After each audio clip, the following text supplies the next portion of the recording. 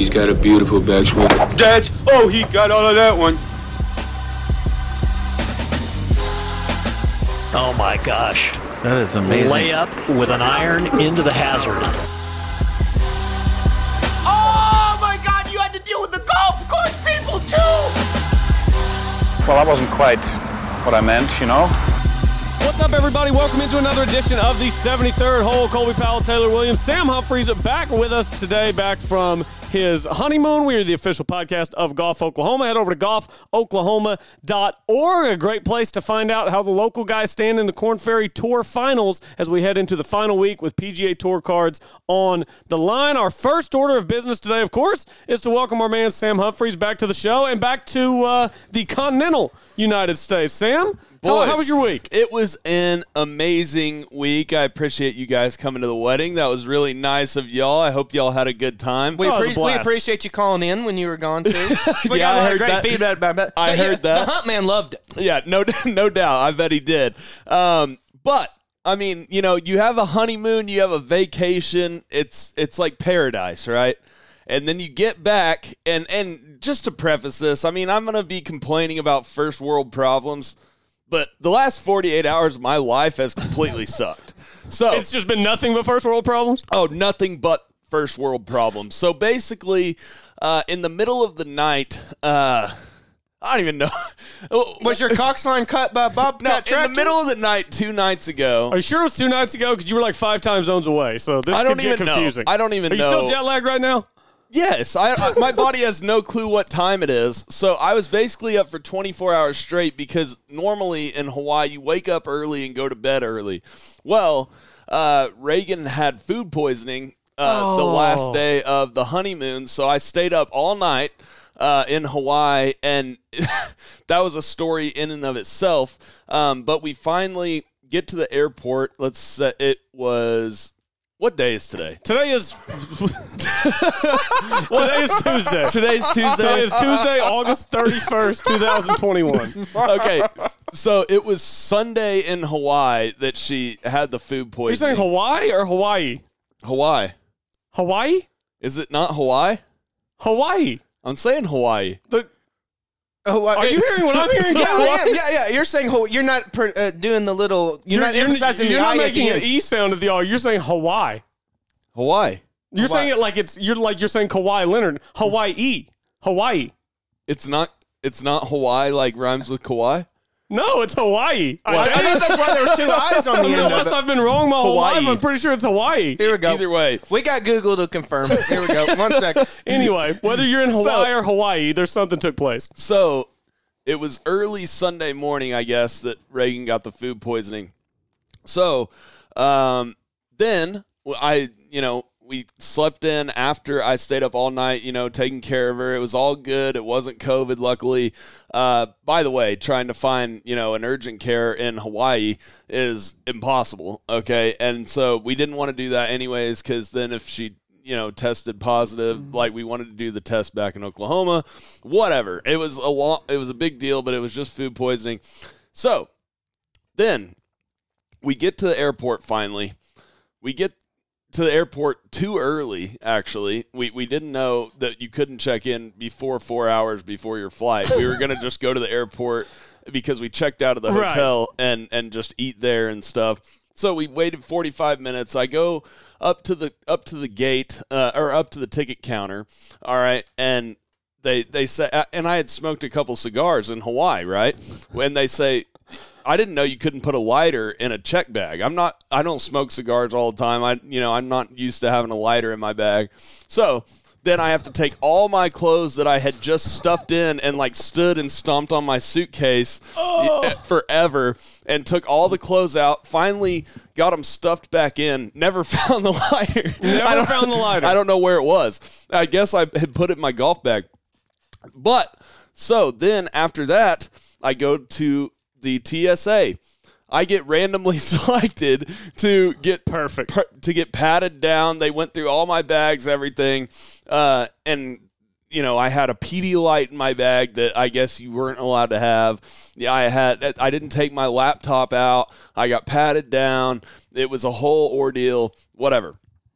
So we finally get in. Good thing you got there 4 hours early. No doubt. And then we finally get in. All right, I just want a burger. I want to order a burger. Like, ask the waitress, hey, can I get a burger and fries? In Hawaii Airport, you can't just order a burger and fries. You have to get on your phone, and not only is it the QR code, you can't order, like, you can't even ask the waitress anything. You send your order straight to the kitchen. Okay, well, my order never went through straight to the kitchen. It took about, I don't know, an hour and a half, okay?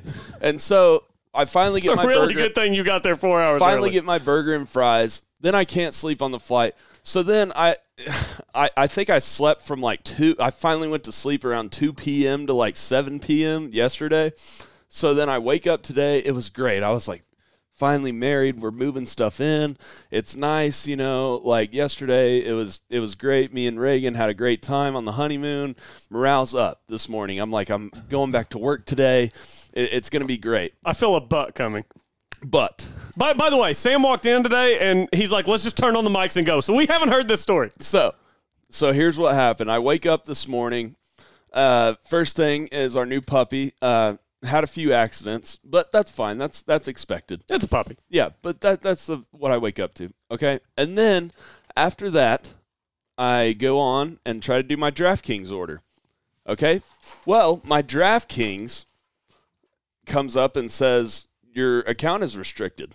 I think that they restricted my account because I tried to use DraftKings in Hawaii where I didn't even know it was not legal. You tried to use it in an illegal state. Yeah. And so I didn't know. Okay.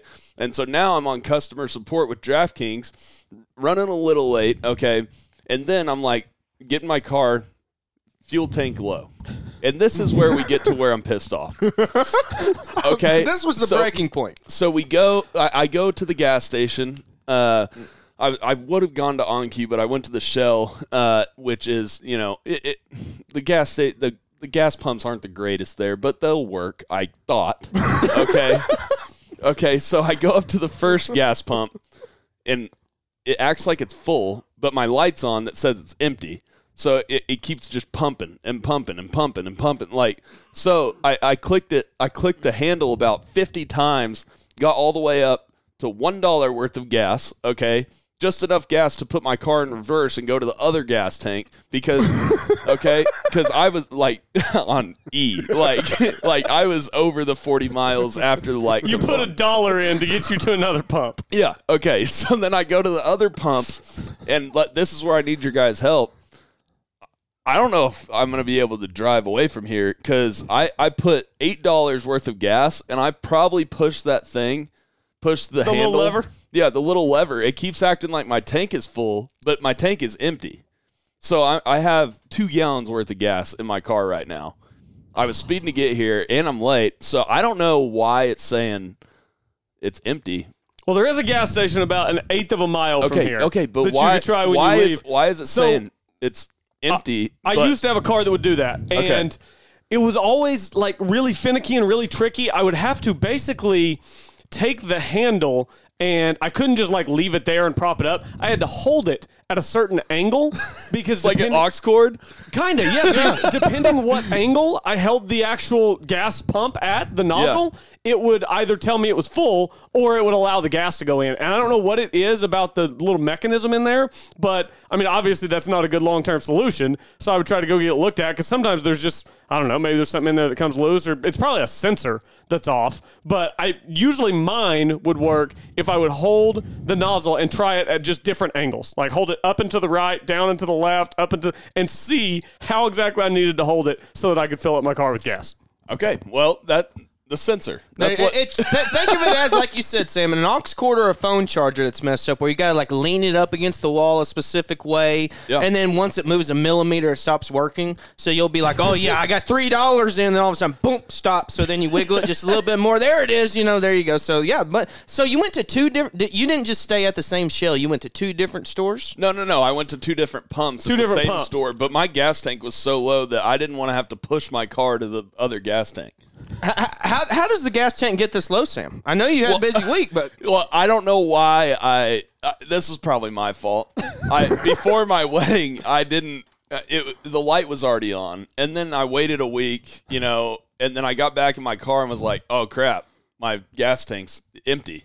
Like, and I knew that I had already driven a good 20 miles with the light on. That was like a week and a half ago. So past you did not think ahead to how present you would feel getting in your car and having an empty gas tank. This is definitely past me's fault, but it wasn't my fault. It also doesn't help that there's not very many gas stations by Oak Tree. You kind of got to go a little out of the way to get some fuel. That was the other thing is I would have gone to the greatest gas station of all time, Ibe's by Oak Tree, but then I would have to go a mile out of the way, and I just wasn't going to do that.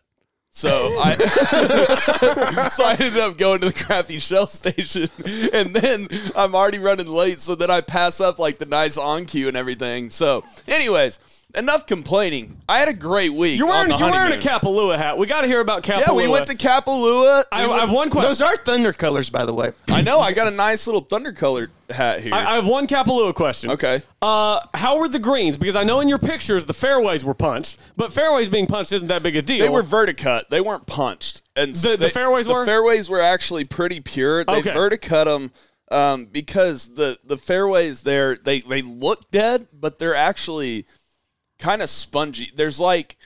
What kind of grass do they have out there? Do you know? It has to be Bermuda type grass, a certain type of Bermuda. But basically, it looks like tight lie Bermuda, but it's a little like soft on top. You know what I mean? Like you have a little cushion to hit off of. It sits up on it. It doesn't really sit up, but it's not like it's hard pan, and it looks hard pan from just the tint of the fairways. But anyways, the greens, I would say, they have to be some of the worst greens that the tour would play on, not because they're bumpy, but because they're so slow, because they have some undulation to them, plus it's windy all the time. Yeah. I played on a calm day, and it was 25. So the greens were slow.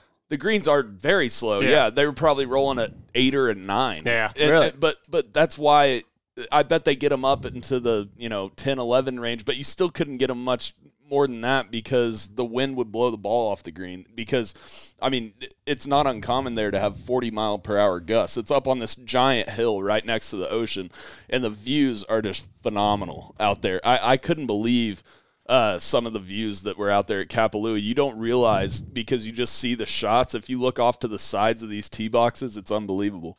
So, and I mean, Kapalua, by the way, started off on an absolute heater at Kapalua. So what I gotta see here, Sim. I played from the very back I played from the very back tee box on every hole. 7,600 basically. Yeah, 7,600 par 73. It was take that for what it's worth. No, it was it's almost 7,600. Yeah.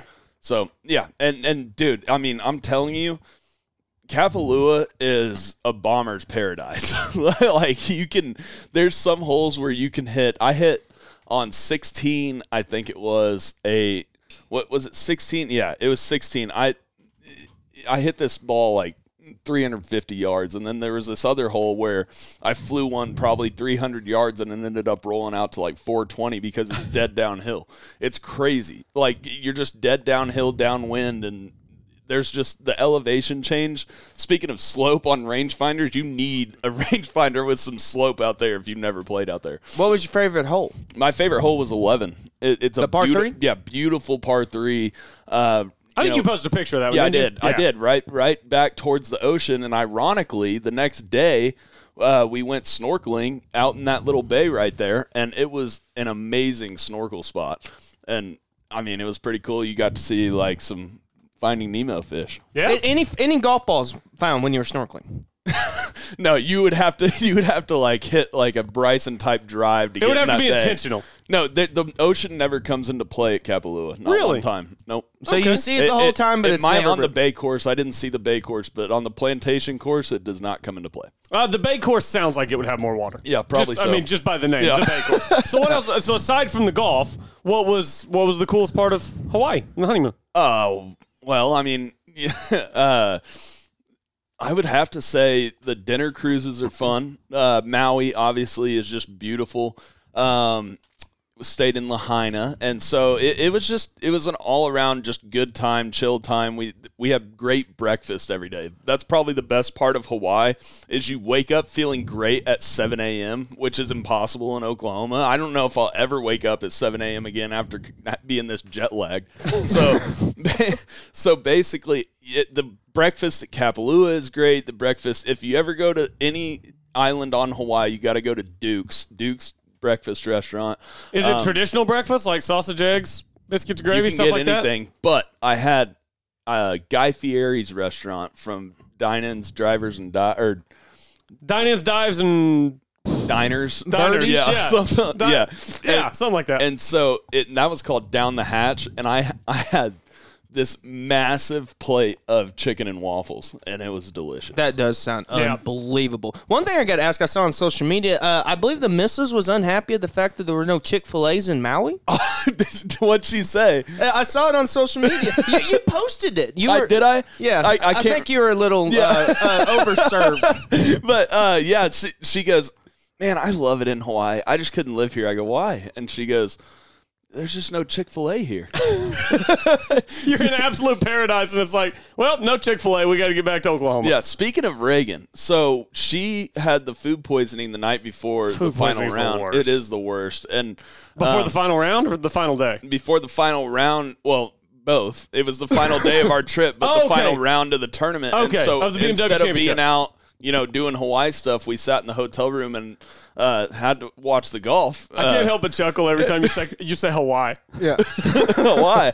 It's Hawaii Leonard. Anyways, so basically, Reagan watched that final round of the BMW with me, and she said it was her favorite tournament she's ever watched. It was unbelievable. It was almost as unbelievable as Clubbies, which I'm sure you poured a few back while you were in Hawaii. It's a more drinkable version of the Oklahoma Staple, the Club Special. I don't actually know if they've made their way to Hawaii, but it's the official seltzer of slicing limes, not swings. Perfect for a hot day on or off the golf course, specifically formulated for golfers of every handicap. Makes shooting any score bearable. The freshest, smoothest, leanest, greenest, number one seltzer in golf. Sam Taylor and I talked about this Sunday after the tournament was over, but Patrick Cantlay, his putter, he's going to have to register that thing as a deadly weapon if he goes any more ballistic than he went this week at the BMW Championship. It was, since the stats began being kept in 2004, it is the best putting week, strokes gained wise, that has been recorded on the PGA Tour. Strokes gained putting plus just feet of putts made. Every single tournament that I ever played, I kept feet of putts made. And if you have a round where you make over 70 feet of putts, that's really good. Do you see what I'm saying? You're gaining strokes on the field. He made 70 feet of putts in the last 3 holes. And plus the playoff, and then the iron shot where he stuck it inside of DeChambeau. I couldn't help but think of that gif of the dude from South Park with the wheelbarrow. The dude had onions on that shot to put it inside of Bryson on that par 3 on the second to last playoff hole. This show today is going to be all about your pronunciation of words. Say wheelbarrow for me again. Wheelbarrow. Oh, no. You say it like my wife says it. Wheelbarrow.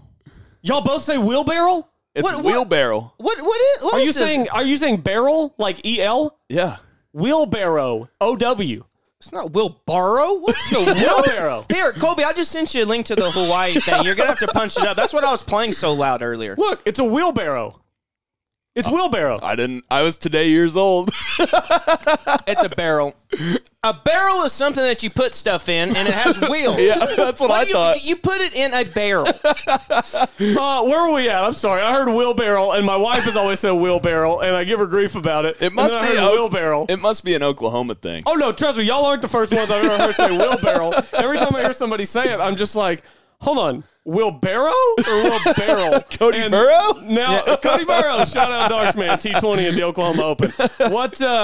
So anyway, I distracted you from your thoughts here. Continue. Here's a wheelbarrow. Noun, a small one-wheeled, rarely two-wheeled cart with handles at one end for transporting small loads. So, yeah, kind of the same thing. Yeah. Anyway, so back to Patrick Cantlay's onions.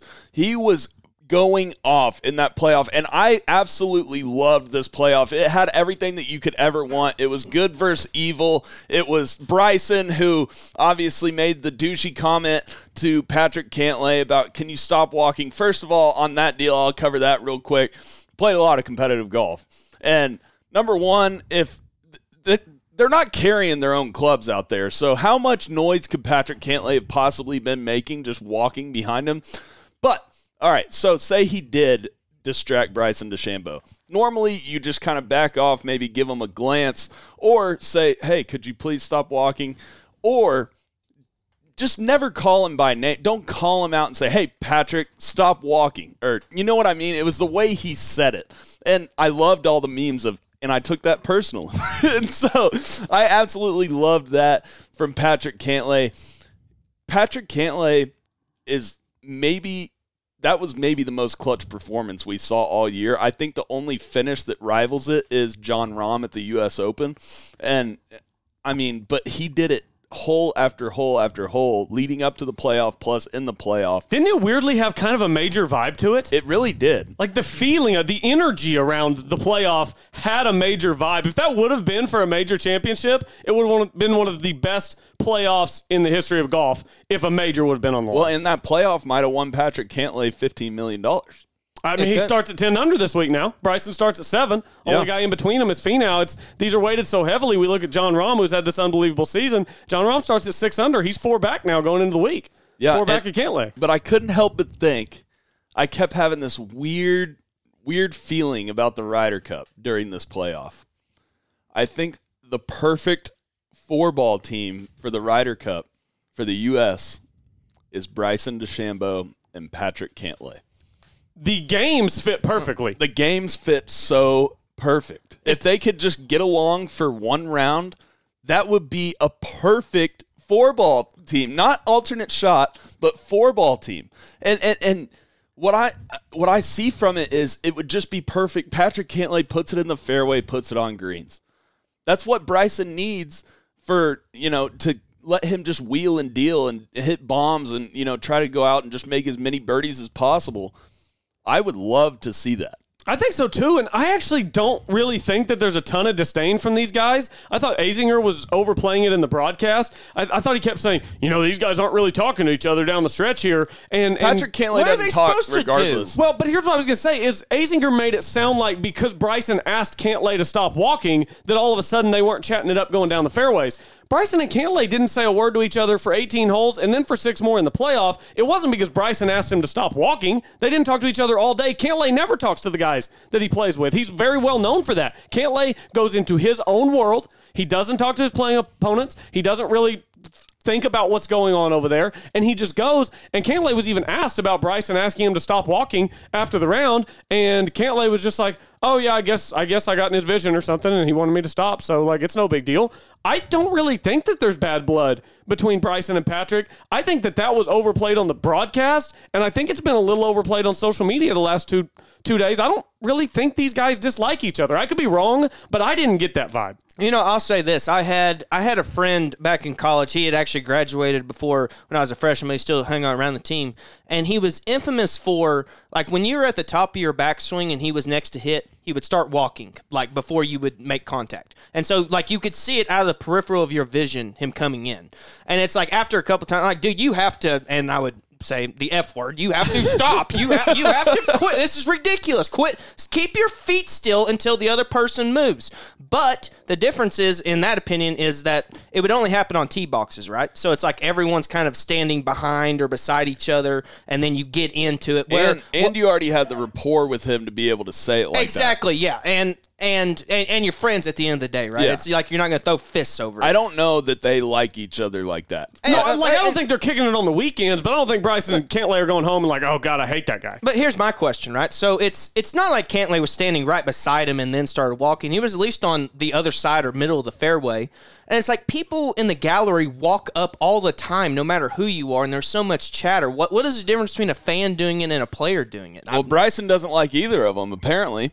Bryson's a crybaby. I mean- and what's up with Jay Monahan coming out and defending? Okay, so let's go out to this we'll because get into that. we are let's just dive into it right now because I know for a fact that the three of us are in staunch disagreement about this. So fans who yell Brooksy at tournaments may now be shown the exit. PGA Tour Commissioner Jay Monahan said today at Eastlake that harassing or disruptive behavior, I'm reading this directly off golfchannel.com, harassing or disruptive behavior and comments would no longer be tolerated at tournaments and could lead to expulsion from events per the tour's updated fan conduct policy. And then just a quick quote here from Monahan. He says, by coming to a PGA Tour event, you're expected to contribute to a welcoming and safe environment by refraining from and reporting any unsafe, disruptive, or harassing behavior. Comments or gestures that undermine the inclusive and welcoming nature of the game will not be tolerated, nor will any harassment of players, caddies, volunteers, officials, staff, or other spectators. Sounds like something the AJGA would say. Well, how is yelling Brooksy harassment if it's not during their swing? Colby said we disagreed. Are you the one that thinks that this is applicable and that this should be used? I think anyone who yells Brooksy from this point forward should be immediately escorted off the grounds. You are ridiculous. Why? What if they're in the same group? Hold on. Why? Okay, so earlier this summer, we had this conversation. And what did I say when we had this conversation? I said, as long as it's all in good fun, I'm here for it. As long as it's all in good fun, I'm here for it. I no longer think it is all in good fun. I think it has reached the level of fans harassing an athlete, and I always take the athlete's side whenever I feel that way because fans far too often feel like they've paid for a ticket, they've gotten in the gate, and now they no longer have to treat anyone who's on the playing field, the court, whatever the case may be, as a human being. They can say whatever they want to them, they can do whatever they want to them, and I don't believe that's right. I no longer think it is in good fun, so I've changed my stance. Earlier this summer, I thought it was all good fun. I do think it has reached the level of harassment. Okay, well, here's where I disagree a little bit. I think disagree that golf, entirely. So. Okay, well, golf is not as popular as sports like basketball and football for a lot of reasons, but one of the reasons is there's no one to root against. And we finally have someone to root against. You should let people root against a guy in golf. It shouldn't be so taboo to root against somebody. And yelling Brooksy is not as bad as some of the things you could yell at a guy that you're rooting against. Here's my point. As long as it's not during their swing. As long as you're not disrupting the tournament. Exactly. You're not doing it. Like, it doesn't matter what you yell. If you yell when someone's right over a putt or when they're in the top of their backswing, if you could say, I love you, Bryson, you're the best golfer ever. If you do it in their backswing, it doesn't matter what you say. Okay, so you had a problem with the way the fans were acting in the playoff. I have a problem with if they're doing it in the backswing, yes. But because he had to step off on the fourth playoff hole because he was yelled at. One guy yelled in Cantlay's backswing on an approach shot, too. So, this happened. They yelled in Cantlay's backswing. Didn't that guy yell get in the hole, though? I think that guy just jumped. What's the difference? It doesn't matter. The difference? What I'm saying is the guy that yelled get in the hole on Cantlay's backswing, I think he just jumped the gun and accidentally yelled early. Yeah, but and that guy who was yelling that's the same thing that Brooksy guys are doing. But I'm saying that the guy that yells get in the hole in the backswing should get kicked out way before a guy that yells Brooksy at Bryson walking down the fairway. 100% agree with that. Could not agree more with until it gets out of hand, and it has officially reached the point where it's out of hand, where fans... Is it, though? Is it out of hand, or does Bryson... Listen. It's out of hand. Roger Maltby, Thursday through Saturday, said he did not hear any Brooksy comments. It only happened on Sunday. So, it is not an epidemic. No, and that, plus... Does anyone think it's a problem except for Bryson DeChambeau? If he didn't act like such a baby and a victim all the time, then this wouldn't even be a story. I don't believe that it's not constantly getting yelled to Bryson. The story that I read from Kevin Vanderberg, I believe his name was, on ESPN, said that just during the playoff, while he was out walking with Bryson, he heard Brooksy yell dozens of times at Bryson. That's in a 6-hole playoff. Heard it yelled dozens of times at Bryson. And again, it's no longer in good fun. And we've talked about mental health this year with athletes, and we give Wolf all this credit, very deserved credit, for dealing with what he's dealing with. Bryson is dealing with something here. And these fans, it is not in good fun. They are trying to mentally break him as a person. And I don't think that that is right. I don't think that buying a ticket to a PGA Tour event gives you the right to treat a human being like they're an animal in a zoo just because they're an athlete. Calling someone Brooksy can treat them an animal? In this case, It's crossing the line because it is affecting this person in such a way that it's going to mentally break him. How? Bryson has brought this on himself. He has continued the feud with Brooks on social media and everywhere. He hasn't tried to stop it. I think that's the thing you're missing here. Initially, he did. Now he wants it to stop because he thought when it started, I think he thought it was all going to be in good fun. And as the summer has progressed, I think he's realized that it's not. Wasn't it good fun when he whispered something under his breath to Brooks? During the interview when he walked by? Yes. I mean, we don't even know what he said. Okay, but my point is... We don't even know if he said anything to Brooks. But my point is Brooks doesn't hate him for no reason. We just can't say it on this show. Brooks doesn't hate Bryson for no reason. I mean, they clearly dislike each other. I just don't think fans should be able to treat athletes however they want. So where's the line? Where can you not root against somebody? You can root against somebody without harassing them. That's the difference. It's not harassment, though. Here's my point. It clearly is, or the PGA Tour wouldn't be outlawed. So is booing harassment in golf? I mean, nobody boos in golf. Nobody gets booed. Yes, they do. At Waste Management, that's it. No, but what I'm saying is, that's how you're going to grow the game is be able to boo somebody or be able to root against somebody. Okay, so do y'all dislike Justin Thomas? Y'all must hate Justin Thomas. He did it one time, and he apologized for it. He said he was wrong for that after the fact. And I did hate Justin Thomas for 2 years. You know I did, Kobe. Okay. You know I did. Fair enough. Here's my point. If that really is detrimental to Bryson's health, he needs to come out and say it. And if he came out and said, hey, listen, guys, look, I'm dealing with some mental stuff. I'm going up and down, and the Brooks comments really get to me when I'm out there. Will fans please just stop yelling that if Brooks isn't around because I would like to focus on my game? I guarantee you it would almost stop instantly if he did that. And here's the deal is when you can't compare Wolf and Bryson. Wolf went into, he went back home and kept to himself. Bryson is in the limelight at all times, and he brings it upon himself. You hear something about Bryson off the course every single week, whether it's the caddy or the long drive or the NFTs or the Brooksy or Bryson and Brooks thing. And Bryson, so basically what I'm saying is Bryson wants all this PIP or whatever attention. But then when he's on the course, he can't handle it and acts like a little baby. He played in the match and couldn't even talk trash to those guys. I'll say this, Colby. I completely agree with the fact of athletes should not be able to be mentally harassed by fans. But if Bryson has like you said, he's built this rivalry by himself, and he has not come out and said that it's officially affecting his mental state. And you know what? If he does come out and say that, and people still yell Brooksy, I'll be the first one to come on and say that Brooksy's the problem. The problem is that the PGA Tour is the one defending Bryson, not Bryson defending himself. Yeah, and I think that that's kind of splitting hairs a little bit, him coming out and saying it, because we know that's the most important part, though. How do we know that's happening? I mean, it's obvious, is it not? How? He just shot 28-7 under par. It couldn't affect him too bad. And then he lost the playoff, and on the way out, a fan yelled Brooksy at him. On the sixth hole. A fan, and the best playoff of all time. You saw that the fan yelled Brooksy at him on his way out, right? And he turned around and yelled, "Get the bleep out of here," and it could have gotten ugly. You saw that, right? If you just lost a sixth hole. Yeah, because he's acting, that's my point, is he acts like a baby when he loses. Colby. He can't handle that someone yells Brooksy at him because he's pissed off that he just came off a loss after having Brooksy yelled at him. He just had Brooksy yelled at him for 6 hours. He loses. Somebody yells Brooksy at him again. So he only gets upset with Brooksy when he's playing like crap. No, he's gotten upset with Brooksy all summer. That's not true.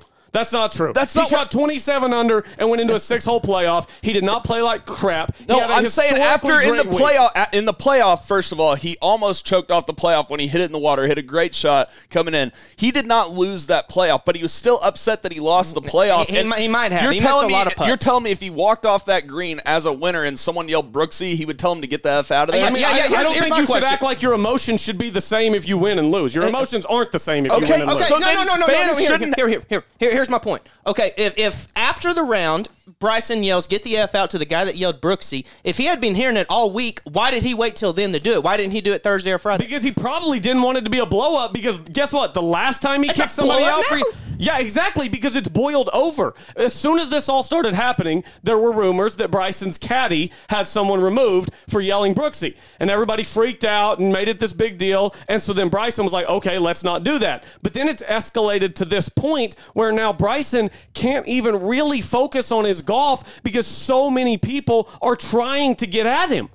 What do you do if they're paired together? What do you do if Bryson is one group ahead of Brooks?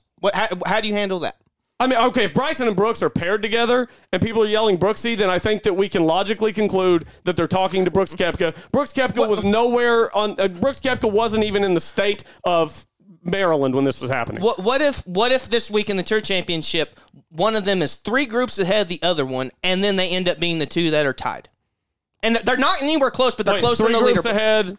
Hold on. So you're saying Brooks is 3 groups ahead of Bryson? Let's say Brooks is three groups ahead of Bryson. He goes out and shoots a really low number. Bryson's the only one who has a chance to win other than Brooks. Are people not allowed to yell Brooksy then? Wait, are you saying if they're in the same group? No. Brooks. I'm confused by your phrasing. Okay. Just lay it out for me. Brooks is already finished and is in the lead. Bryson has to par the last hole to get into a playoff.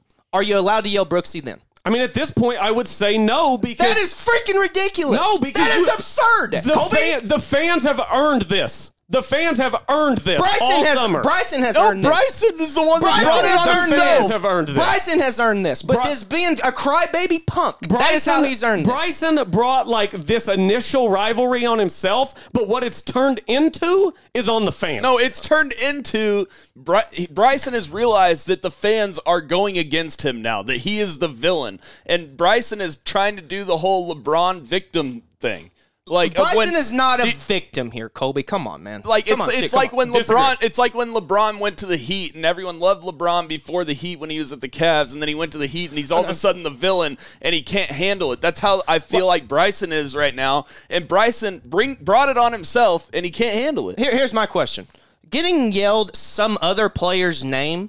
Why is that bad? It's bad because Bryson can't handle it. That's what I don't understand. It's like if Kevin Durant's at a game, we yell Russell Westbrook. Are we going to get kicked out because we bring up a feud that they had? I don't like comparing golf to other sports because golf is so unique in every way. Okay, but that's my point. I'm trying to grow the game, Colby. You can't keep putting asterisks on things like this. You're trying to grow the game by taking the guy who's absolutely the best thing in golf right now and tearing him down to the point where he doesn't want to be out there? Colby. That's how you want to grow the game? No, by making sure he doesn't want to be there? No, I want to be able to root against him because he's clearly the villain. You can root against him without harassing him. That's my whole point. It's not. Just root for Cantlay. Okay, just root for Cantlay. That's all I'm saying. Okay, but where's the line on what's harassment and what's not? Because I feel like yelling Brooksy is a funny comment. Here's the line. That is so far away from harassment. Here's the line. Funny. The line is wherever the person who's being harassed says it is. No, that's complete BS. We don't get to draw the line. I can go out and say, oh, that fan walked when I was hitting. I'm offended. He should be kicked out. You know that's not the same thing. Yes, that's apples to oranges.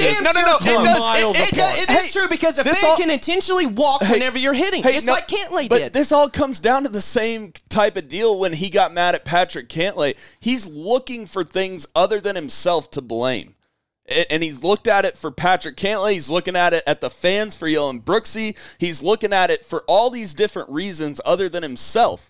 And when he told Patrick Cantlay, even though Bryson was still in the lead, he was reeling at that time. And he knew that Patrick Cantlay had all the momentum in the world when he asked Patrick Cantlay to stop walking. And he's looking for an excuse. I completely agree. I'll say this.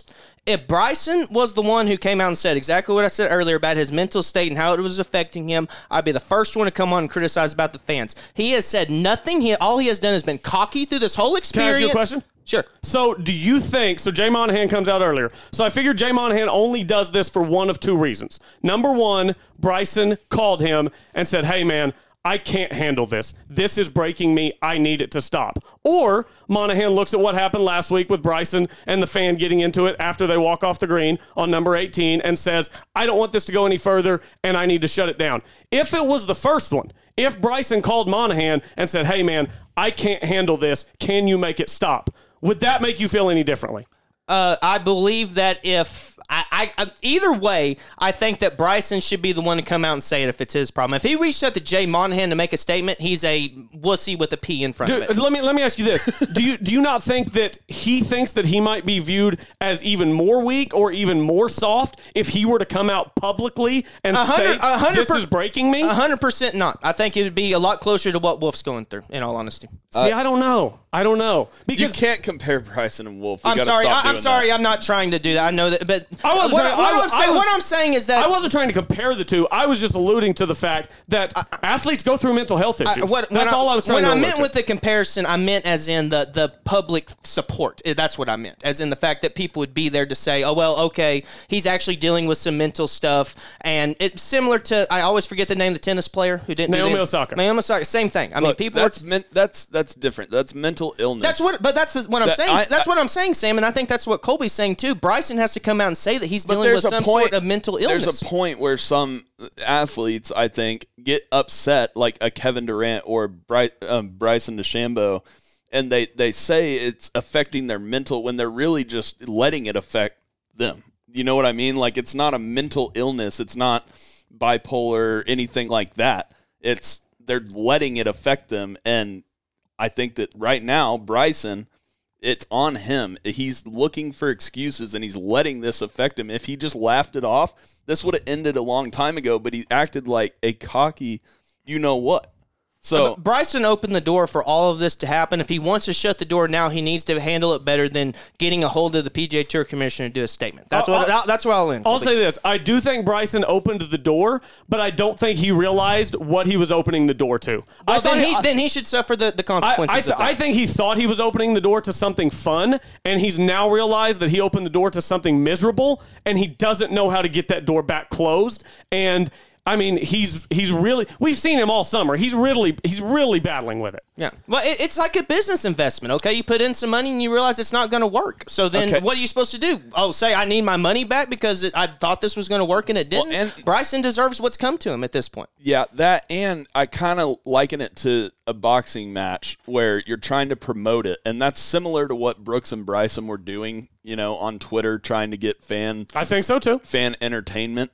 I mean, you remember whenever we had Woody on, Woody said that they both deserve Oscars because he thought that they were acting for the PIP. Well, I think they are, right? I don't think they are. Well, no. I'm not saying they're acting. I'm saying that they definitely in the back of their mind were thinking this is going to help ratings. Yeah, probably. Okay, yeah. so, but basically what my point is I liken it to a boxing match where they're trying to promote it, and I know it's fighting and I know it's completely different, but like imagine a boxer being like trying to promote the fight, saying all these things about Brooks and Brooks is saying these things about Bryson, and then after the fact, that just really hurt my feelings. They'd be laughed at. Yeah, but the culture of fighting and the culture of golf are not comparable. Okay, but the culture of golf changed when they tried to do this and tried to promote it like a fight. Colby, you have to admit Bryson opened the door for all this to happen. I said that 2 minutes ago. So you reap what you sow. So why does he instantly get to shut the door and not have any of these ramifications from it? Okay, he has suffered the consequences for opening the door. $1 million check. Yeah, boy, that's really tough. And shooting 27 under par. Okay, the money is irrelevant. Bryson is not happy in his life right now. That's been very clear over the last 3 months. He seems happy. He's playing the long drive championship. He hasn't said anything negative about his mental state. He does not seem happy. I can't go off what Bryson DeChambeau does not seem happy. And to say that because he's been making money this summer, Colby, you seem rude right now, but that doesn't mean you're a jackass. I mean, I just don't think that Bryson should have to endure this forever. Just because he wanted to have a little fun. Months. Right, but again, at what point does it stop? If they don't stop it, at what point does it stop? If they win a Ryder Cup together, it'll stop. I mean, it'll stop this week at Eastlake because the tour's putting a stop to it. I honestly don't think that'll matter. I think people will still do it. Do you think they'll get thrown out? It might even get worse. I think it'll get worse. I truly do. I don't think it will. It's the classic, hey, you tell me not to do something, I'm going to do it. It depends. Because Bryson didn't come out and say it. It was Jay Monahan. If Bryson had come out and said it, I think that people would actually slow down doing it. I really do. It depends on the crowd, too. You might not get as much of that, at Eastlake as you would at, a New York tournament where they're a little more boisterous. You might be right. You might be right. I don't know. I just think that, like, if the PGA Tour is very clearly laying down, okay, you want to do this, this is the consequence, I don't think people will do it because, A, you pay money to get in those tournaments. B, you want to be there. You want to watch the tournaments. You want to watch the best players in the world. I don't think that people are going to risk getting thrown out. And I do think that anyone who read that Kevin Vanderberg story on ESPN can pretty much do 2 + 2 = 4 and realize that this has gone a little too far. But here's another thing. is the people, most of the guys that are yelling Brooksy aren't reading that story. They're not big. Oh, no, you're probably they're right. probably not You're big golf probably fans. right. They're You're big probably Barstool right. guys. You're probably right. And here's what should happen. Switch Brooksy to Cantlay. And then what happens? Cantlay just beat him in a playoff, and they can just keep saying it for 3 years. Is that going to turn into harassment? Yeah, but Cantlay took the high road. Like a rivalry. Even though but it's not a rivalry because Cantlay took the high road. But it's still after the same premise, the fact. though. It would have been a rivalry because Bryson started by being an absolute douche to Cantlay on the course, right? And so Cantlay could have came out after and been like, yeah, I took that personally. But he didn't. He said, I didn't really think anything of it. Whatever, I won. Go on with my life. I guess here's my point to this. This is not going to be the last time Bryson has some sort of feud with someone in golf. So you just switch the name Brooksy to someone else. He constantly rubs people the wrong way, whether you whether you are a fan of DeChambeau or not. I think we would all agree that he has a personality that really rubs people the wrong way. Yes, and I'm not arguing that Bryson is perfect. I'm not arguing that Bryson is blameless in all of this. I just think that the fans have very much, sports fans as a whole get into this like packed mentality and this tribal mentality, and I feel like golf fans have got this packed mentality where now the cool thing to do is to just try to make Bryson DeChambeau as miserable as possible every single day, and I think it's gone too far. Yeah, okay. And like we had some problems with it in the NBA this year. The line has to be drawn somewhere. You can't throw things at players. You can't touch players. You can't yell personal things about players. I don't think that in this situation it's personal, and I think that that's where we mainly disagree. Okay, I do think it's personal. And I think the biggest thing when we try to compare sports to other sports is that, if someone's lining up to shoot a free throw in basketball, what does everyone in the crowd do? You don't yell when someone's over a putt about to hit. I understand that, but I'm on your side here. No. But I want people to know that I'm not wanting people to yell in people's backswings. I'm just saying as they're walking down the fairway, hey Brooksy or whatever. I don't have a problem with it. Yeah, okay. But that's where we disagree, I think. No, I think that was a good conversation, and I'm sure that there are people listening on both sides of this. I fully understand I'm in the minority. I knew before we started this conversation that y'all were both going to disagree. I knew I was going to be in the minority. I'm sure I'll get tweets. I know I'm in the minority, but I think it's crossed the line, and let's just put a stop to it and get back to golf. And real quick, while we're on this subject, ironically, Steve Stricker made Brooks and Bryson have that truce. Yes. For the Ryder Cup. Yeah. And so did he talk to him? Did he talk to him separately or together? I'm pretty sure he talked to him separately. Separately, right? yes. And so basically he was like, none of this BS. Shut it down. Leading up to it. Shut it down for the Ryder Cup. Yeah. He goes, I don't give a crap what y'all do, but up until the Ryder Cup and through the Ryder Cup, you're not on my team. Because the U.S. can't be throwing another Ryder Cup away because they can't get along with each other. Not at home. For 2 decades we've been throwing Ryder Cups away. The U.S. has to stop throwing Ryder Cups away. Why don't we do this? Why don't we take a break, come back on the other side. I still want to talk about the Korn Ferry Tour Finals coming up. We got Josh Creel going for his PGA Tour card. We got the Solheim Cup. We can make Solheim Cup predictions. And then full East Lake preview. Only 30 players in the field, so it's not like we have a whole ton to get into. We know the golf course. We know the players. We'll give you the full breakdown. And speaking of Patrick, we're drafting Patricks. I almost forgot. We're drafting Patricks on the other side. Tons more coming up. Stay with us here on the 73rd Hole, the official podcast of Golf Oklahoma. When something the size of a golf ball hits your roof, you need to call McRae Roofing. McRae Roofing is Oklahoma's designer roofing service specialist. For years, Jeff McRae and the experienced team at McRae Roofing and Exteriors have served fellow Oklahomans by helping them with their roofing needs. McRae Roofing uses only top quality materials and professional crews to make sure that each job is done right, so it will give you the years of service, security, and protection you need from the unpredictable Oklahoma weather. McRae Roofing offers residential and commercial roofing, ventilation services, and custom copper designs. McRae Roofing is dedicated to exceeding the homeowner's expectations. It's not just a roof, it is your home's crowning glory. Call McRae Roofing today at 405-692-4000. That's 405-692-4000. Make sure to also visit their website at mcrayroofing.com. That's MCRAY roofing.com. Don't get caught with a leaking roof. Contact McRae Roofing for your free inspection today.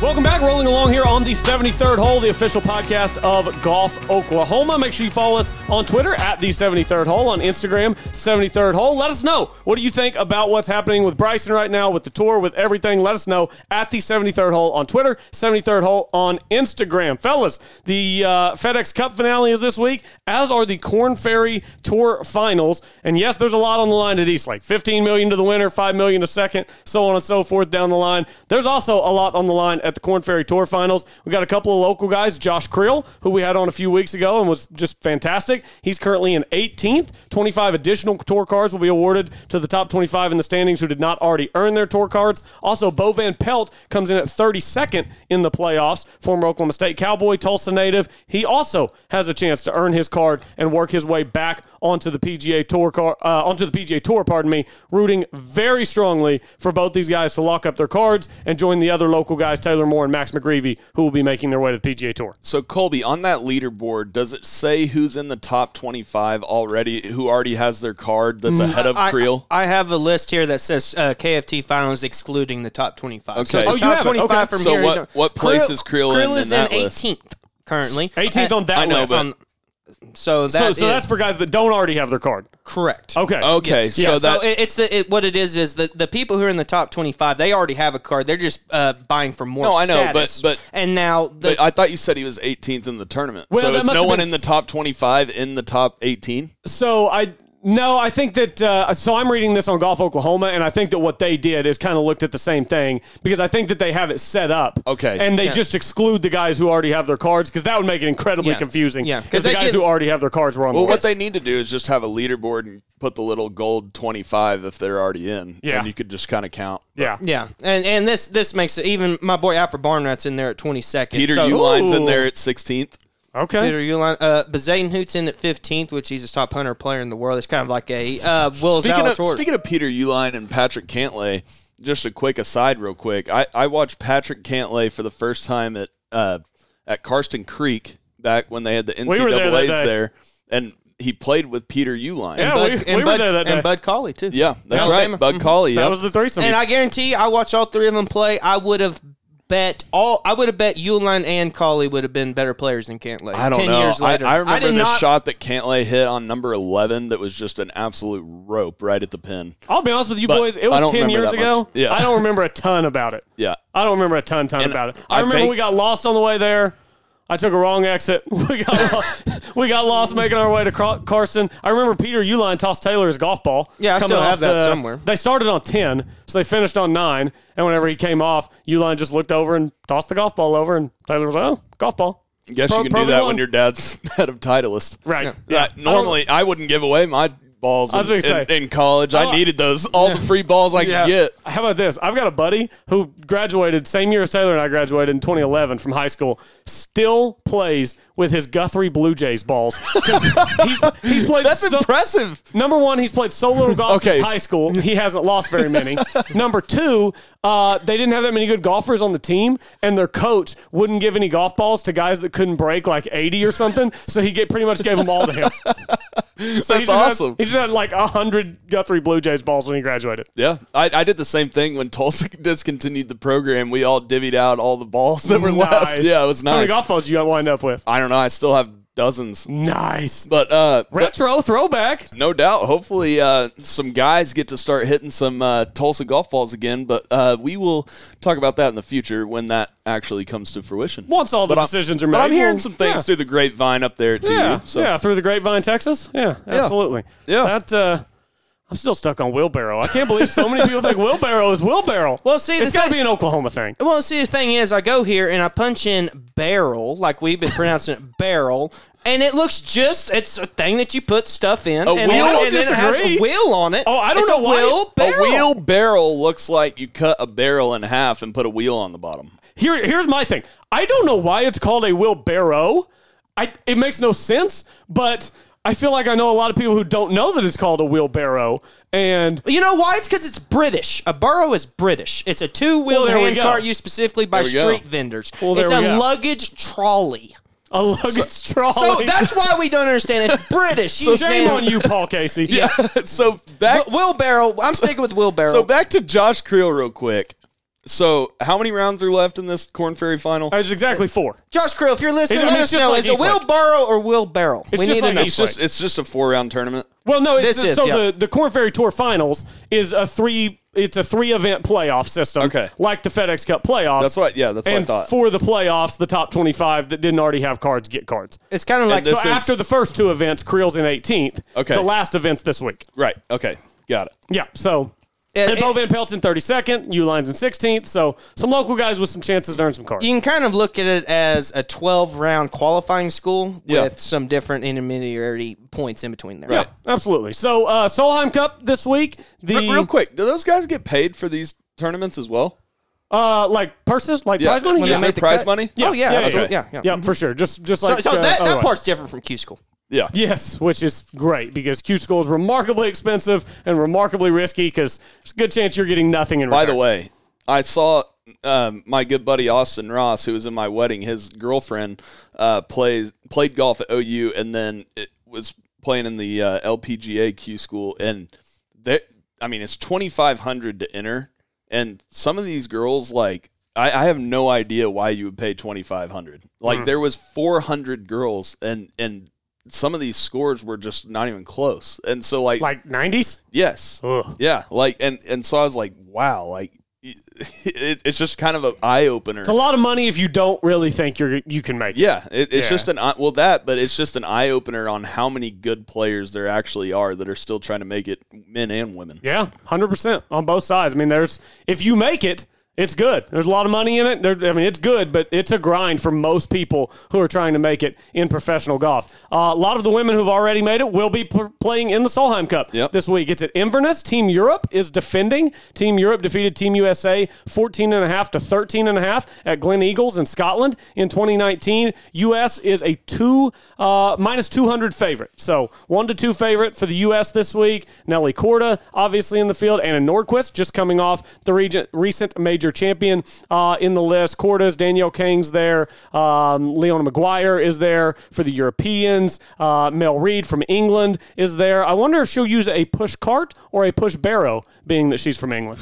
Should we start calling push carts push barrows? You know what I'm going to start calling it? A luggage trolley. A luggage trolley. It's a luggage trolley. Yeah, exactly, 100%. Anybody picking Europe? I'm going America. It's on home soil. They're the favorites. They've got Nelly. USA. They have Nelly, right? They have Nelly. Okay, I'm going in USA. Nelly has not gotten injured. Nelly is not in the protocol. Nelly will be there at Inverness this week. How about this? For the Solheim Cup points for the United States, Nelly Korda has 606 points. Next best, Danielle Kang at 495. God. Next below that, Ali Jung at 314. Wow. So there's, as big of a gap as there is between Nelly and Kang, is there an even bigger gap between Kang and third? Yep, That's there is. wild. Yeah, 180. That is wild. Yep. And boys, we can't mention Inverness without mentioning the great Bob Tway. That's where he holed out of the bunker to win the PGA Championship. Shout out Bob Tway, man. What a shot. That was What a an heck of a epic shot. On Greg Norman, of all people. Shockingly, the only major championship ever won by an Oklahoma State golfer. That is nuts. That's Isn't got that to crazy? change at some point in the next. Hovland will change that. Well, I know. I think so too. I don't think you were on with us, Sam, when we had Scott Tway on, because I asked him about that too. Bob Tway, I believe, was the last player to win PGA Player of the Year and not be on a Ryder Cup team. Wow. Yeah. And he has the biggest flex of all time. He doesn't live there anymore, but he built in his old house the replica of the bunker shot green. Did he really? Yeah. Oh, that's Of the phenomenal. Glass green. The one That's by phenomenal. 15 on the east? Yes. That one? Yep. Yeah, that's phenomenal. Good stuff. Good stuff. Major flex. Time for a little DraftKings action, boys? Yeah. Little DraftKings action? No, you weren't in last week because you were in Hawaii, right? I'm not in this week Or did either. Taylor put you on in? So you're going to try to get your lineup fixed this week, but you don't know if you'll be able to. I got to call customer support. I wasn't trying to break the law. Taylor, why don't you go first? Sam, you can go second, and I'll go last because that is what position I finished last week in DraftKings. It did not go well. That's pretty much all we need to say. Taylor, get us started. Well, I was, and where did my lineup go? I had it here and I lost it. I had my stat and I lost it. I had my stat and I lost it. Where is it? I have no upcoming. What in the world? Okay, here, one of y'all start because somehow I lost Okay, my lineup. I'll start. Ahead, We'll Colby. just go in reverse order that we thought we were going to go in. I think it's pretty simple where to start this week. It's got to be $5,000, the cheapest option on the board. A guy who's playing incredibly well. Eric Van Rooyen was 139th in the FedEx Cup standings in June. Eric Van Rooyen made the top 30, qualified for Eastlake. Back-to-back top fives at the Northern Trust and the BMW Championship to get in, and he's still the cheapest guy in the field at $5,000. The prices are totally whacked out of their minds this week because it's the Tour Championship with only 30 guys in the field. So I'm going to go with back-to-back top fives. He's on a heater. Let's keep it rolling, Eric Van Rooyen. This will be everyone's best lineup of the year by far. There it is. But I agree that that's good value, but I think the best value in this tournament is none other than Patrick Reed at 5,700. You not worried about the ankle or the double pneumonia? Nope, I don't care. I think that he needs to win this tournament, or I mean, not win, obviously, but play well in this tournament to make the Ryder Cup team, and I think that's going to motivate him. I think he might need to win to make the Ryder Cup team. I think Reed... Well, how do you consider, like, if he won if everyone just started at even par? Oh, that's a good question. I don't know. Let's put it this way. I don't think there's a scenario where Reed makes the Ryder Cup team. If it were me and I were just choosing, depending on how he plays this week, we'll talk about this a little bit after DraftKings, because I'm choosing, obviously, Finau's a lock, and then I'm taking Berger and Reed. Okay. Over Scotty, Burns, and Simpson. Okay. I'm miles out on Reed, but I have been pretty much all summer. So that's not new. We'll look at that in just a little bit. And no, I'm not copying your pick, Colby. I had him the whole time. 5,000, bottom of the barrel. You try to find the best you can. Van Rooyen, back-to-back top sevens. I mean, really, how do you go against that? I mean, everyone's starting down there even par. And I got some beef with this point system. I mean, the guy who finishes in 6 can start at 4 under, and the guy that finishes 30th starts at even. That just doesn't seem like, 4 shots, that's a shot a round. I mean, come on, that's not near enough to make it even. But my next most expensive, another guy who's playing well, and you mentioned it, Sam, we're getting peaking for Ryder Cup. That's my man Sergio Garcia. Finished 6th last week. And let me make sure I get my stat here. He has played Eastlake extremely well. I want to make sure that I get everything in order here. So Sergio, over the course of 32 rounds here, gentlemen, he's gained 2.23 strokes total throughout. So he definitely loves this course. 5,400, I think it's great value for Sergio.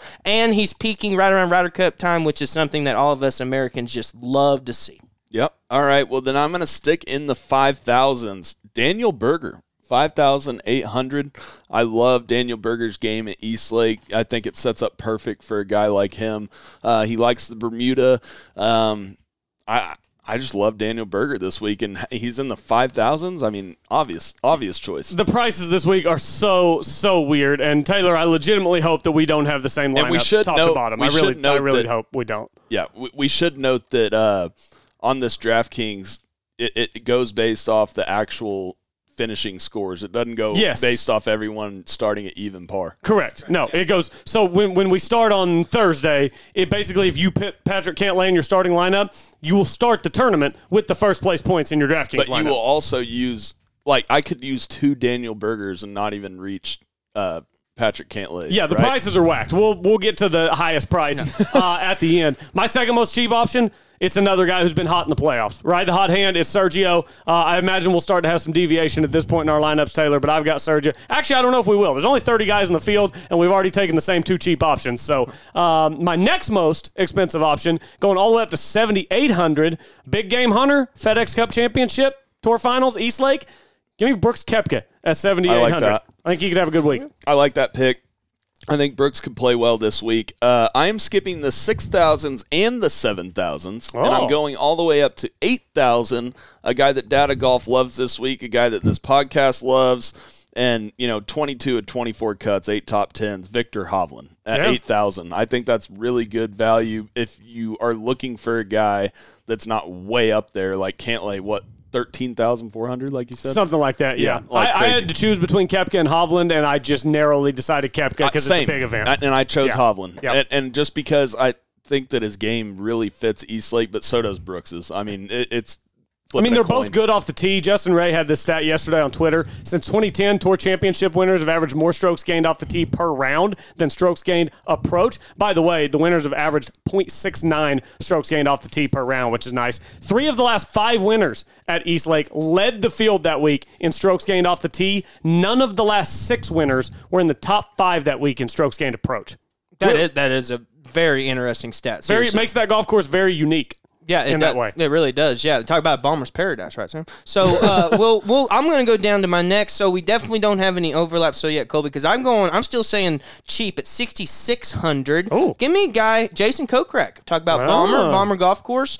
Played here in 2019. He gained 2.31 strokes on the field. So I really like what Kokrak brings to the field. And let me check and see. He finished 15th last week. A little better form. Didn't play very well the week before. But I think this is a course that suits Kokrak's game. And for sub 7,000 value, I think it's pretty good. And then I guess I got to give one more, don't I? So then now I got to figure out who's my next because I got a lot of expensive guys here. All right, so my next, I'm skipping the 7 and 8,000s entirely. Give me your boy Colby. I had him last week because you were 2 weeks early on him. Give me Rory McIlroy, 9,300. Yep. 28 rounds here, guys, gaining 2.91 strokes on the field. Yep. I know that he's come out and said that he's tired, but at the same time finished 4th last week, been playing really well. Really, I'm looking on here, but going back to even the Olympics, the only time he really played bad is when Colby had him in every lineup possible, and so that's why he failed. So, but that's why I like Rory, and I would be surprised if Rory's not up there, maybe even contending to win. Yep. I'm going with a guy similar to Rory that's kind of being slept on a little bit. Colin Morikawa, 8,300. I think, his game suits every course, but especially a course like East Lake where you have to be a great ball striker. I love Colin Morikawa this week. What do you think about the last 2 weeks? Haven't been playing very well. Missed a cut and then finished almost DFL last week. Yeah, I know you've been in Hawaii. Maybe you've been a little bit unplugged. Yeah. There have been some rumors about a back issue that he might be dealing with. I heard it was rib. I didn't. Heard his rib. There's been maybe some, it's probably back. They haven't said anything, but there's just rumors that maybe he's not at 100% health. Okay, well, I wasn't aware of that. You want to take him out and plug somebody else in, or no, you can leave him? I'll keep him in there. And then I was aware of that he hadn't played well the last couple of weeks. I like his game, but I wasn't aware of the back injury. All the injury stuff's just rumors at this point. And then I will go up to a guy that I haven't chosen on DraftKings at all this year. I kind of like his game, but I haven't picked him yet. And his name is Cam Smith. And Cam Smith at 10,000. You literally just go in every week and hit Cam Smith and then build around. Yes, absolutely. Cam Smith, one of 2 guys on the PGA Tour in the last 2 weeks to shoot 60 in a PGA Tour event and not win that week. Yeah. How about that stuff? How about that? That is insane. Cam Smith, though, 19 of 22 cuts, 8 top 10s, 10,100. He's one of your best value picks of DraftKings this week. I mean, there's so many guys that are so expensive this week that I think maybe coming down a little bit. I don't think that those extra strokes that those guys at the top have are that much, more important than aren't that much more valuable as having like a guy at 10,100. I wouldn't go all the way up into the 13s. Do you see what I'm saying? Yep, I see what you're saying. For me, I think that, Taylor, you skipped the 8,000s. I think you skipped somebody you needed to throw in there. My man, Xander Schauffele. I'll get to him. He's played it 4 times in this event at East Lake. In those 16 rounds, he's broken par 14 times. The other 2 times he's broken par 14 times. He never posted an over par round, so the other 2 times he shot even. He's 49 under in those 16 rounds, scoring average of 67.38. He annihilates East Lake. As a matter of fact, last year he got official World Golf ranking points for winning this event because he had the low 72-hole score, which is a disaster, such a flaw in the system. And then my next pick, this should not be a spoiler alert if you listened last week, because last week I said at East Lake I will have Rory McIlroy in my DraftKings. So, Taylor, we now have 3 of the same players so far, and I'm highly anticipating us having a 4th. Well, and then my most expensive option and the best value of the guys that are at the top is Tony Finau at 11,800. I wouldn't go all the way up to the top for the guys like Cantlay and even DraftKings. I think has Justin Thomas ahead of Tony Finau for some reason, right? And so. I just love Finau. I mean, 20 of 25 cuts, 9 top 10s, 11,800. He's still expensive, but of the guys at the top, he's the least expensive of those guys. I mean, what was the stat you mentioned, Colby? I mean, it's Bomber's Paradise. So I'm looking at Bombers, and I'm looking at my next second cheapest value, which how I can get this guy as my second cheapest, I have no idea. That's Justin Johnson, 10,700. I mean, I'm looking here, and I see course history, and in 44 rounds here, gentlemen, gaining 1.45 strokes, which isn't as high as some of the other guys I mentioned, but he has a much larger sample size to go off of, so he'll have a few bad rounds in between there. But won here last year, obviously, when he was on top form, and I think that he's going to make a run. Played pretty well last week. Let me see. He ended up finishing 6th. I thought he was around 10th or so. So yeah, he ended up backdooring a 6th place finish. So I mean, yeah, DJ's playing good. And then my next one, I think he's the winner of the FedEx Cup, boys. And I have no reason not to pick him. Been playing the best in the world, even though last week we were caught off by the playoff. It's Jon Rahm. I mean, he played his last 20 holes of the tournament, 21 holes, whatever you want to call it. Not his best, but I just think that he is overall the best player in the world right now, not even really close. And him only starting 3 shots back at Cantlay is... Four. Sorry. Yeah. Okay, you could make it 8. I don't care. He's starting 4 back of Cantlay. Doesn't bother me one bit. Eastlake, by the way, is just an awesome course. Scott Verplank calls it his favorite course of all time. Other than, the courses over, he loves Scotland, but of the courses in the U.S., he loves Eastlake. I mean, the 2018 Tour Championship will forever be one of my most cherished golf memories, watching the fans engulf Tiger as he comes up for win number 80. It gives me chills every single time. And yeah, I mean, it's the site of one of the most historic days in PGA Tour history. I do have a take on that after you give your last DraftKings. Real quick, I want before Colby gives his last DraftKings, I want you to look up what the probabilities are of winning the FedEx Cup now. Oh, I got it right here. You have it right there? Well, when I say right here, I have to click a few buttons. Give your last. Okay, so my last pick, Taylor, I said I thought we would have one more overlap, and we do. Jon Rahm was the first name I penciled into my lineup. Me too. And then I pretty much worked around it from there. So the 4 that we have the same are Rahm, McIlroy, Sergio, and Van Rooyen. And then the 2 that will differentiate our lineups, I've got Xander and Koepka. And then who were your other 2 that we have different? DJ and Kokrak. Okay, so basically we're doing Xander and Koepka versus DJ and Kokrak. You'll find out later in the show. I hope you beat me. Oh, because the one and done, I'm assuming. Because obviously that holds a lot more weight for you than our little $3 DraftKings. Okay, so that's your last pick. So, you wanted the probability to win. So I got it right here. Top 5 guys have a chance to win. Cantlay's first because he's starting off. He's at a essentially 25% chance. So 1 out of 4 he'll win. Rahm second best at a little over 22%. Third is DeChambeau at roughly 11%. Then you got your pick Finau at 9%. Then you drop all the way down to your boy Cam Smith, Sam, who is at 3.5%. So it's pretty drastic drop off. And after that, what does it do? Big drop from 2 to 3 and a big drop from 4 to 5. Everyone after that's 3.3, 2.6, 2.5, 2. You get down into the 0.5s. Then you get people down here like Van Rooyen, Horschel, Reed all have less than 0.1% chance of having it. So literally they have to win and have people not play good. Do you think guys should have to start over par in this, or do you think that they have too many guys at even par? Because I think they might have too many guys. I think they need to go back to what they did in 2018, just with a little revamped system, because it's ridiculous that this one tournament decides who wins $15 million.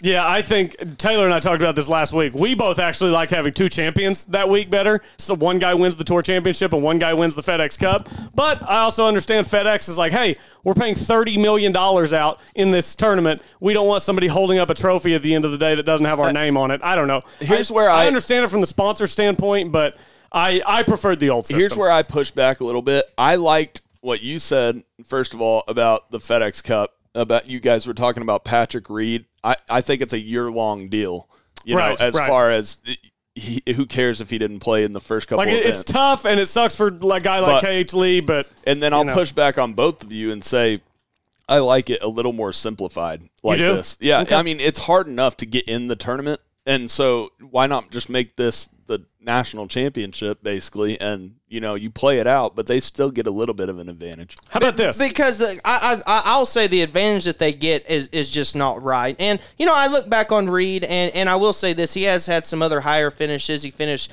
8th at the Masters. He finished 5th at the Memorial finish, which should have been 6th because of Rahm, but nevertheless, 17th at the PGA. So he had a little bit better season than I anticipated. And also looking back on this, guys, he finished 10th at the Masters last year, and then finished 14th and 3rd at the turn. Oh, no, that was in the 3rd was in Europe, but nevertheless, and at the U.S. Open he finished 13th. So he's had a good year. It just stretched all the way back. I have a problem with the fact of if we want to put the emphasis on the last tournament being where it's a national championship, then the weeks leading up to that should count more than what happened back in October and November. So one thing that I would say on that, I think if we want to do the system where you start guys at different scores, right, just to simplify it for the week.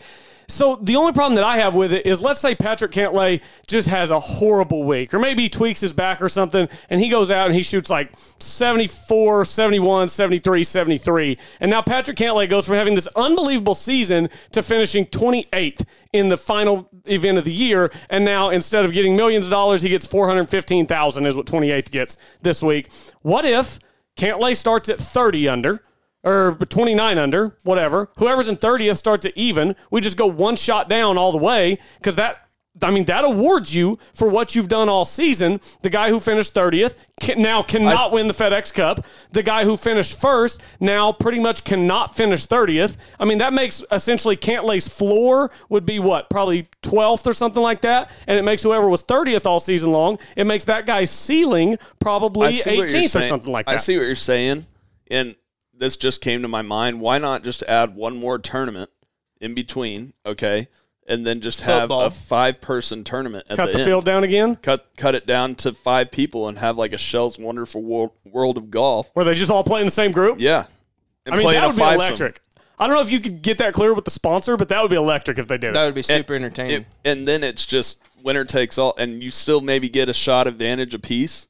I have 5 guys, and one guy starts at 5 under, 4 under, 3 under, 2 under, and have a 4-round tournament of 5 guys. I just think that, and we kind of talked about this on the last show, Colby, where each year is different, right? So, like, some guy who wins the Fed or is leading going into the playoffs could have a much better year than the guy who did it the previous year, right? So, like, if we have a Tiger 2000 year, why is he graded the same as a so-and-so, Martin Keimer or whatever, who got to number 1, even though they played good, but they're nowhere close to the same player. The thing is, there's no perfect way to do this. I agree. But there's a lot better ways to do it. I know, but I like it simplified better like this than I do of having 2 champions. Well, also FedEx wanted it to be more exciting, which is part of why I think it's definitely great to watch. I'll say 2 things that I think are the reason we're here where we are. In 2008, Vijay Singh won the first 2 playoff events, and all he had to do was tee it up in the Tour Championship to win it. So the excitement wasn't there. The excitement wasn't there. Yeah. That ruined it. Another thing that ruined it, which we all talk about as one of the best days of golf that we remember, but I think it's actually a curse when it comes to the FedEx Cup. You had so many more people viewing the 2018 Tour Championship that they couldn't keep up with Rose having to get up and down on 18 out of a bunker because they're not golf fans. You're right. There were a bunch of casuals watching. Yeah. So then they get confused. That was I loved watching that. Hey, you got to get up and down out of this bunker for $10 million or $15 million bucks. I'm sitting here like, oh my God, if Rose doesn't hit a good bunker shot here, Tiger could win it all. Yeah. And I thought it was ecstatic. But you're right. There were millions of non-golf fans watching for just Tiger that were probably confused as hell. And then you have, like last week, KH Lee in the middle of the fairway. If he makes par, he gets in. He shanks it in the creek. We don't know the point system behind it, but we know it's exciting. Thank you very much. I just think that it adds and adding the FedEx Cup and the Tour Championship, you have 2 for 1 essentially, and I think that you can create a lot more drama if you figure out a better way to do it. Speaking of drama, I've got my captain's picks here. After this is done, we'll figure it all out. We'll know who's there. Let's give our captain's picks. I'll run through mine. I'll let y'all run through yours. This is what I think it's going to be after we're done next week. Finau, Xander, Spieth, Berger, English, Scheffler are my 6 captain's picks. Yeah. Okay. I'm going to need to see a list to go through all of them real quick and not mess up. But so I'm going. Obviously, Cantlay locked himself up. Well, that was just captain's picks. So the ones that are locked in, 100% can't move: Morikawa, DJ, DeChambeau, Koepka, JT, and Cantlay. So we're just looking for the next 6. Yeah. So then obviously Finau and Schauffele are a lock. Spieth's a lock. Harris English is a lock. And then so my last 3. 2. Sorry. Yeah. Out of the last 3 guys, I'm going Reed and Berger over Simpson and Scheffler. Okay, so you're going Berger and Reed. So the only one we have different, you've got Reed, I've got Scheffler. But let me put a caveat to that. Reed needs to play well this week. Otherwise, I'm going Scheffler. I think a lot has to do with this week when it comes down to this last pick. And ironically, what I actually think is going to happen, that's what I would do. What I actually think is going to happen is Simpson's eventually going to get picked. Okay. Because he has more experience than Scheffler. But we'll see. So basically, we all had the same 5. You went with Scheffler. Colby went with Scheffler. You went with Reed, correct? Yep. I'm going with Webb. I think Webb makes sense. Okay, so you're probably going to be right. But so we all agree. So basically, we all agree that there's pretty much one pick that's up for grabs because we all think Finau, Xander, Spieth, Berger, and English are in. So then it comes down to Scheffler, Reed, Webb. I mean, whoever else you want to throw in there. Let me ask you, Sam, because you haven't been on since then. Have heard a lot of Sam Burns talk. Any love for Sam Burns? If he plays well this week, he's definitely got to be looked at. I mean, heavily. Right now, he's already being looked at, right? And he's played some great golf at times this year. That would be a come-up for Sam Burns to make the Ryder Cup team this year. It comes down to me. If you're going young guy like that, do I trust Burns or do I trust Scheffler? I trust Scheffler more. That's just me. I think I probably do too, but honestly, unless it's Reed, I'd be upset if it's Reed because I don't want to watch Reed. But if it's any of the other guys, I'll be like, yeah, I can see it. And then obviously Phil came out last week and accepted the invitation to be said he would accept an invitation to be vice captain, which, I mean, they would be crazy not to invite him at least. Yeah, 100%. So he's out of there. But one and done picks this week, boys. One and done picks, and then we will draft Patrick. Speaking of Patrick Reed. I have no idea. Y'all pick mine for me. By the way, unless something weird happens this week, we're pretty much locked in. Taylor's locked into first, 100%. Sam, you and I have been competing for second all week. You had Finau when he won at the Northern Trust. That vaulted you $2 million in front of me, and I didn't really gain any ground last week. So we're pretty much locked in. Go to the list of this tournament. I'm going to go like this, and whoever my finger's on, I'm going to pick. I've got Xander and Cam Smith, by the way, are my 2 this week. All right. Who's your finger on? Sam Burns. Sam Burns. I already picked him, I think. Nope, did I? Doesn't matter. Run him out. All right, running him out. I mean, the standings are already decided. You're not in the big pool. I can't catch you, so. All right, my pick to win this week, by the way, we might as well do as we're talking about it, is John Rahm. Yeah, mine's Rahm. Me too. Yeah, that's why we built our draft. So who's your one and done this week, My one and done pick, I got 2. You mentioned him earlier, Colby. You said I should have had him on DraftKings. The reason I didn't is because if I put someone in one and done and DraftKings, they're guaranteed to play like ass, and I can't let that happen this week. So I am going with Xander Schauffele as one of my picks. We have 2 of them this week. Colby, you already listed off why he's such a great pick here. The next best player I have left, I only have like 5 players that I could pick left available. My next pick, by far the best available, Harry English. Okay. And also, too, I'll say this. Played golf in Georgia. Played golf at Georgia. Yeah. Probably played Eastlake quite a bit. Maybe knows his way around Eastlake a little bit. Let me get to his finishes real quick at Eastlake. And they haven't been spectacular. 22nd back in 2015, 12th last year. But you know what? It's tough to get to Eastlake. And exactly. But he's been improving. So if he improves 10 spots like he did, 22nd, go to 12th, go up to second, I'll take second. Yeah, especially if Schauffele wins. And where are you at in the season-long pool going in this week? I think 3rd. You're in 3rd. Okay. So you need a big week. I have a problem with the PGA Tour about something. I think I have a problem with a lot, but go ahead. I think that the winner of the Tour Championship should get a gold jacket. Oh, that'd be pretty sweet. That would be good. Gold jacket, green jacket. Yeah. Who gives a? Yeah, exactly. What if the same guy won it in both years? What if Hideki won the Tour Championship this week? Then he can get a green jacket and a gold jacket. That would be awesome. If you win it 3 years in a row, you get a who gives a shit. All right, we got to draft Patrick's, boys. Oh, yes. We're going to draw the cards because this is what we're going to do. We're each going to draft 3 guys with the first name Patrick. We're going to start doing name drafts because these are fun, and Patrick can't lay 1 last week, so whoever wins the week prior, so tell them how this came names. up. This came up because we were in a group text talking about Bobby Jones because I finally got back on Twitter and talked about some golf this morning, and I saw this tweet that said Bobby Jones finishing out in 1934 at Augusta National, and you know me, I just went and checked out the scores. You know, he didn't break par 1 round that week. He not even in 1 single round that week. He shot 76, 74, 72, 72, and if I'm not mistaken, Bobby Jones created that course, right? That's on his not just home course. That's on the course that you built. The one that Bobby Jones proved. I mean, he still won the tournament. He still beat everybody else that he played in didn't 1930. He didn't win. Oh, he didn't win? No, Gene Sarazen won. Oh, yeah, Gene Sarazen shot hard around the world. Yeah. Bobby Jones never won the Masters. No. What a hack. Design it, couldn't even win. But I was just not poking, even his home court. I was just poking fun, and So anyway, Taylor came out and said, Well, so I texted back and I said, better Bobby, Jones or Todd. Shout out Bobby Todd, one of Taylor's college teammates Shout that out we Bobby. all know and are friends with. So then y'all started listing your Bobbies, and then Sam was like, oh, we've got to do this. This has to be a thing. The name game. list out the Bobbies because they're hilarious. Taylor said Bobby Todd, Bobby Gellerman, Bobby Hill, Bobby Jones. Sam said Bobby Orr, Bobby Bowden, Bobby Brown, Bobby Jackson, Bobby Jones. So you both had Bobby Jones last on your list. Bobby Jackson, do you There's remember also him for the haters. Hornets? Bobby Vaguely, Jackson. yes. Bobby Jackson, he always kicked the legs out. Back when it was legal. When it was legal to kick your legs out when you shot a jumper. All right, we got to draw cards to see who gets the first But pick we're of drafting Patrick's. Patrick's. Ace is high. We're drafting Patrick's. Ace is high. Oh, King. King. Taylor, you and I redraw. You and I redraw 8.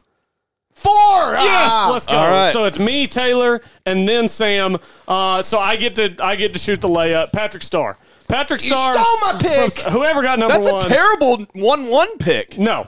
Patrick Starr? Patrick Starr's a juggernaut. Patrick Starr. I was never a SpongeBob guy. I was a Patrick Starr's Disney a Channel juggernaut. guy. I didn't watch. What? Sam? I watched the Disney Channel over Nickelodeon. I mean, growing I up. watched them both on occasion, but Patrick Starr. No, this is Patrick. Okay, there's an obvious 1-1 pick here.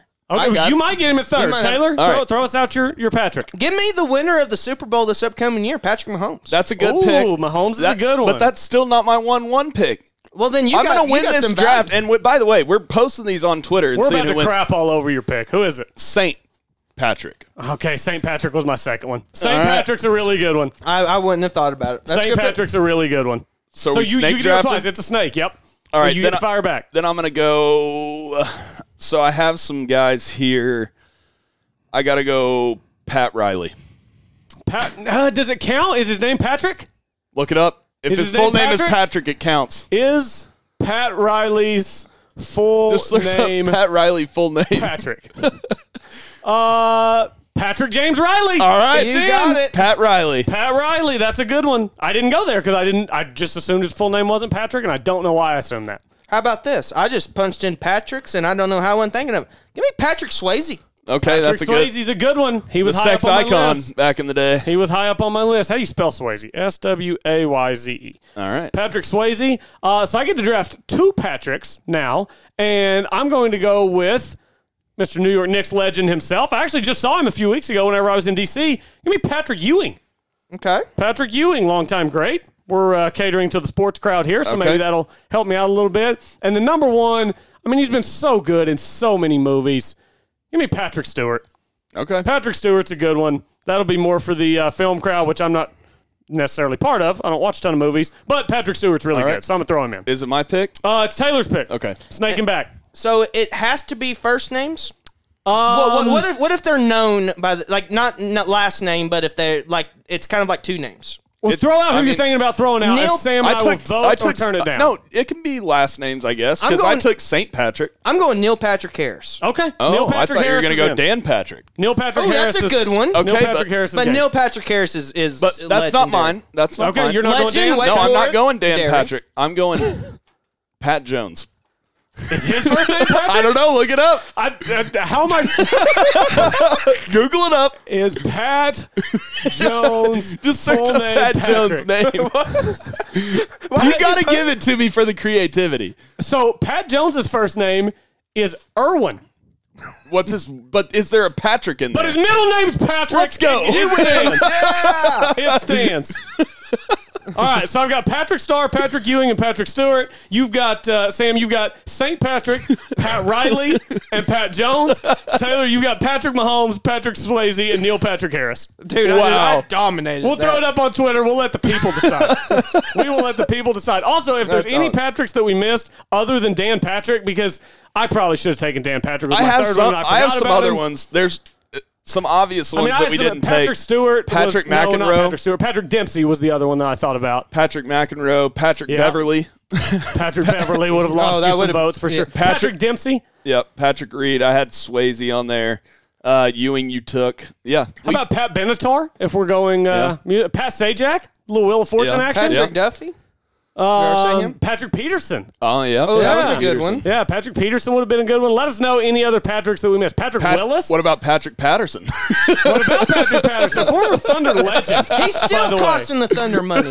He is. He is still costing the Thunder money. Maybe we should do Kyle Singlers. We should do Best Kyles at some point. Kyles. Whoever There's a lot wins. of Kyles. It's whoever wins this week. If John Rahm wins this week, we'll do Best Johns the name next game. week. By the way, What are we going to do how if high? like Xander wins?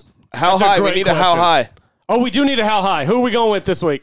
Pick a name, Colby. You're on the field. Somebody who's in the field this week. Somebody who's in the Eric field. Van Rooyen. Let's do Eric Van Rooyen. All right. How high? Probably what he is right now. I haven't seen it yet, so It's your close we can all personal guess. I'll guess. I think Van Rooyen got up to 24th in his career. I don't think he cracked the top 30. Give me 37. Give me Don't you go right in the middle, you bloody cheater. You went 37? Yeah. 28. Best OWGR position is 40 for EVR. Wow. Well done, I Taylor. told you. Well I done, told you. Taylor. All right, I think we've covered all of our bases. We have touched them all this week. Appreciate everyone for joining us. Enjoy the Tour Championship. Hit us up on Twitter at the 73rd Hole, Instagram 73rd Hole. Go to golfoklahoma.org. Our great sponsors over at Golf Oklahoma. He about fell out of his chair. I did just almost fall out of my chair. If you noticed that little hiccup in my voice there. Thanks everybody for listening. We're back next week with more here on the 73rd Hole, the official podcast of Golf Oklahoma.